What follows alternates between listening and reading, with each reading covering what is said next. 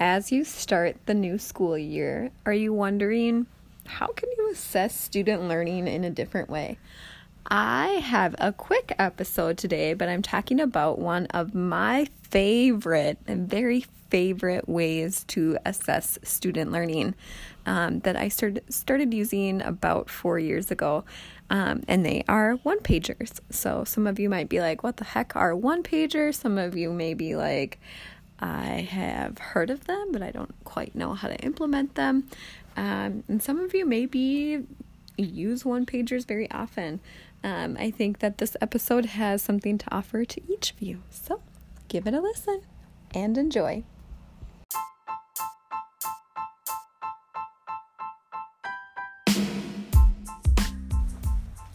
Hey friends, this is Hannah Wedger, an agriculture teacher in St. Paul, Minnesota, land of 10,000 lakes, and I'm here to talk all things agriculture education related: curriculum, classroom management, FFA, career development events, SAEs, and whatever else you want to hear about. It's basically me sharing chapters from my book of agriculture with all of you. So, let's dig in.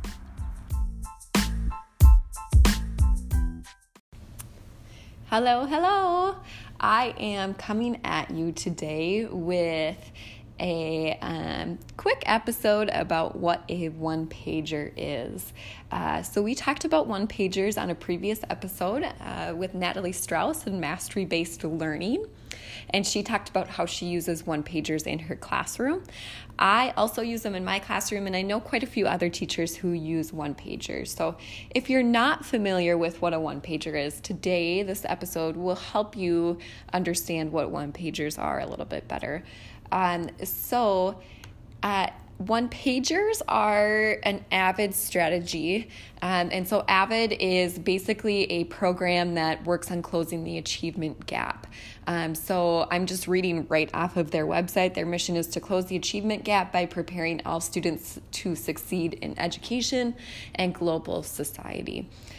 So thinking about the one-pager, I use one-pagers as a summative assessment. So at the end of a unit, oftentimes I will use them as like one of their choices that they can do. So when I think about summative assessments, I always think about giving students voice and choice in their assessments. And the one-pager is a great way to do student voice and choice. So you can have set parameters for what you want on this one-pager, but really students are putting in their own, what they've learned. So to back up a little bit, I'm getting a little excited about one-pagers because I really, really like them. But basically a one-pager is one sheet of paper, okay? So just think about like a piece of white printer paper. And it is just a single page that your students can show their understanding of whatever that piece of, whatever you want them to show you what they've learned. So it could be at the end of like a plant science unit. It could be after they have read maybe a poem or a novel, and they're going to show you what they've learned from that. So it's a really quick and easy way for you to be able to see what students are, what they've learned, and it really provides a lot of voice and choice. So that moves into the next point of what goes on the one-pager. So one-pagers are very visual, which is for your students who are more visual learners, more creative. Typically, they will very much enjoy this. So usually I have the rubric ready for students, and they just have a list of things that they need to have on that one-pager, but it doesn't necessarily need to all, like everyone's isn't exactly the same. I'm trying to find one here. I should have had this pulled up earlier. So oftentimes I will have students here. I'm pulling up my forestry unit one. So my forestry unit one-pager rubric here. So what I have is up at the top, I have their goal. So whatever you want the goal of this one-pager to be. So for my forestry unit, I have create a visual representation of forestry and carbon sequestration. So that's what that unit's all about. And then I have requirements. And so basically this is just a list, and I usually have students kind of go through this list as they have, their blank white sheet of paper ready to go. So first thing, name on the back of the paper so you can easily find it. And then they have to come up with a title for that unit. So it could be as simple as Forestry 1-pager, or it could be like carbon sequestration and forestry in our environment, or, they can create whatever their title is. It's up to them. And then this is where the creative part comes in. So they can have a symbolic border to represent the theme of that unit or that concept. So for forestry, it could be a bunch of trees, or maybe it is something that's a little bit more intricate. I've had students in small animal care do a bunch of different things related to small animals, draw a bunch of different small animals, but it has to be symbolic in some way. Students who are not maybe they are not into drawing, I've had students write all of vocab terms around the edge to create a border. And so that's been super cool to see as well. The next thing that I have on this rubric is that they need to have 3 images related to forestry, tree identification, and carbon sequestration. And then they need to have an explanation of why they drew those pictures. So maybe they have a maple leaf, and then they're going to write leaves can help you identify trees. So that's the idea behind that one. They can pick any 3 images they want as long as it relates to those 3 things. And then they need to have definition of each of the following. So then I typically have 5 vocabulary terms that they need to write out the word, and then they need to write out the definition along with it.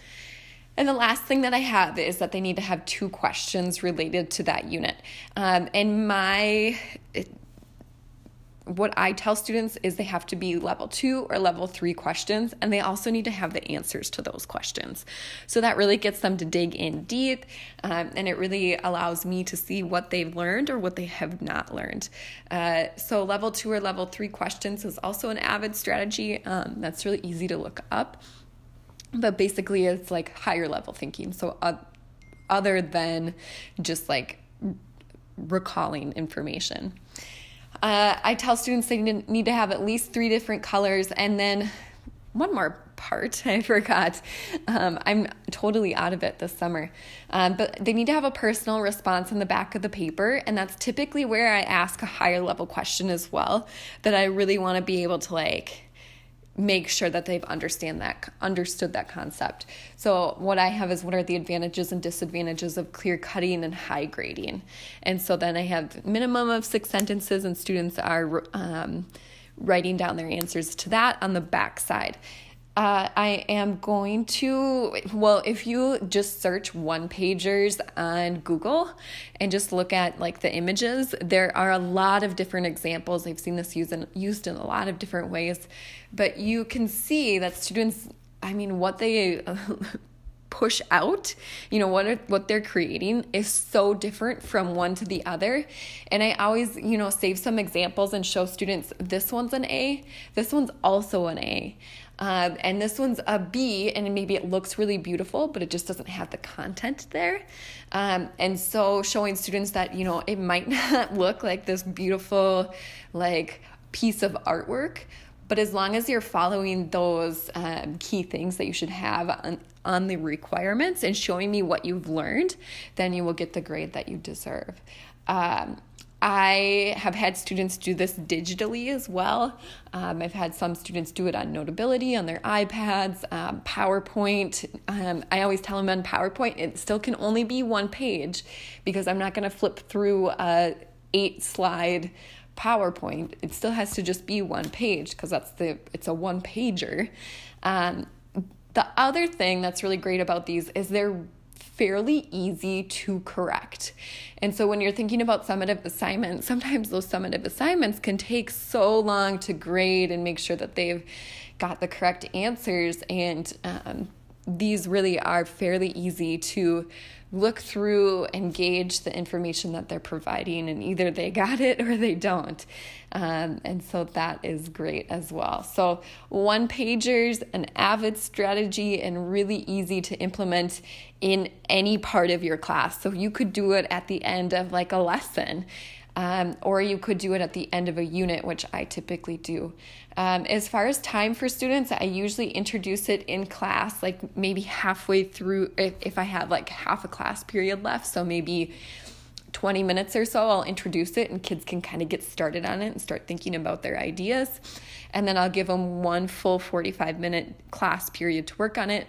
And then it's due that next day. So students can get these done fairly quickly.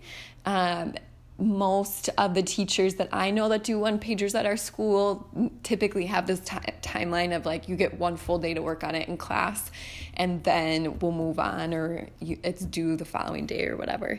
One suggestion that I do have is to have students write their level 2 or level 3 questions on a separate sheet of paper and then show you what their questions are, because I found that a lot of times students have trouble writing higher level questions. And so usually I'll have them write down whatever their questions are. And oftentimes they're level 1 questions, so like recalling information. And then we will talk about, okay, how this is a okay question, but what words can we add in there? How can we make this a more of an advanced question? What can we change about how you've asked this? And so that is usually you can get those kids to those level 2 or level 3 questions. And that part's kind of fun too, kind of coaching them into that higher level thinking. So that's one-pagers. If you have any questions, always feel free to message me on Instagram at MRSWEDGER.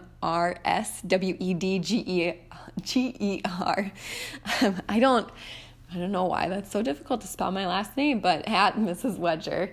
And I would be more than happy to help you out. But again, if you just Google one-pagers, there's a lot of resources out there as well. I hope you have a great day.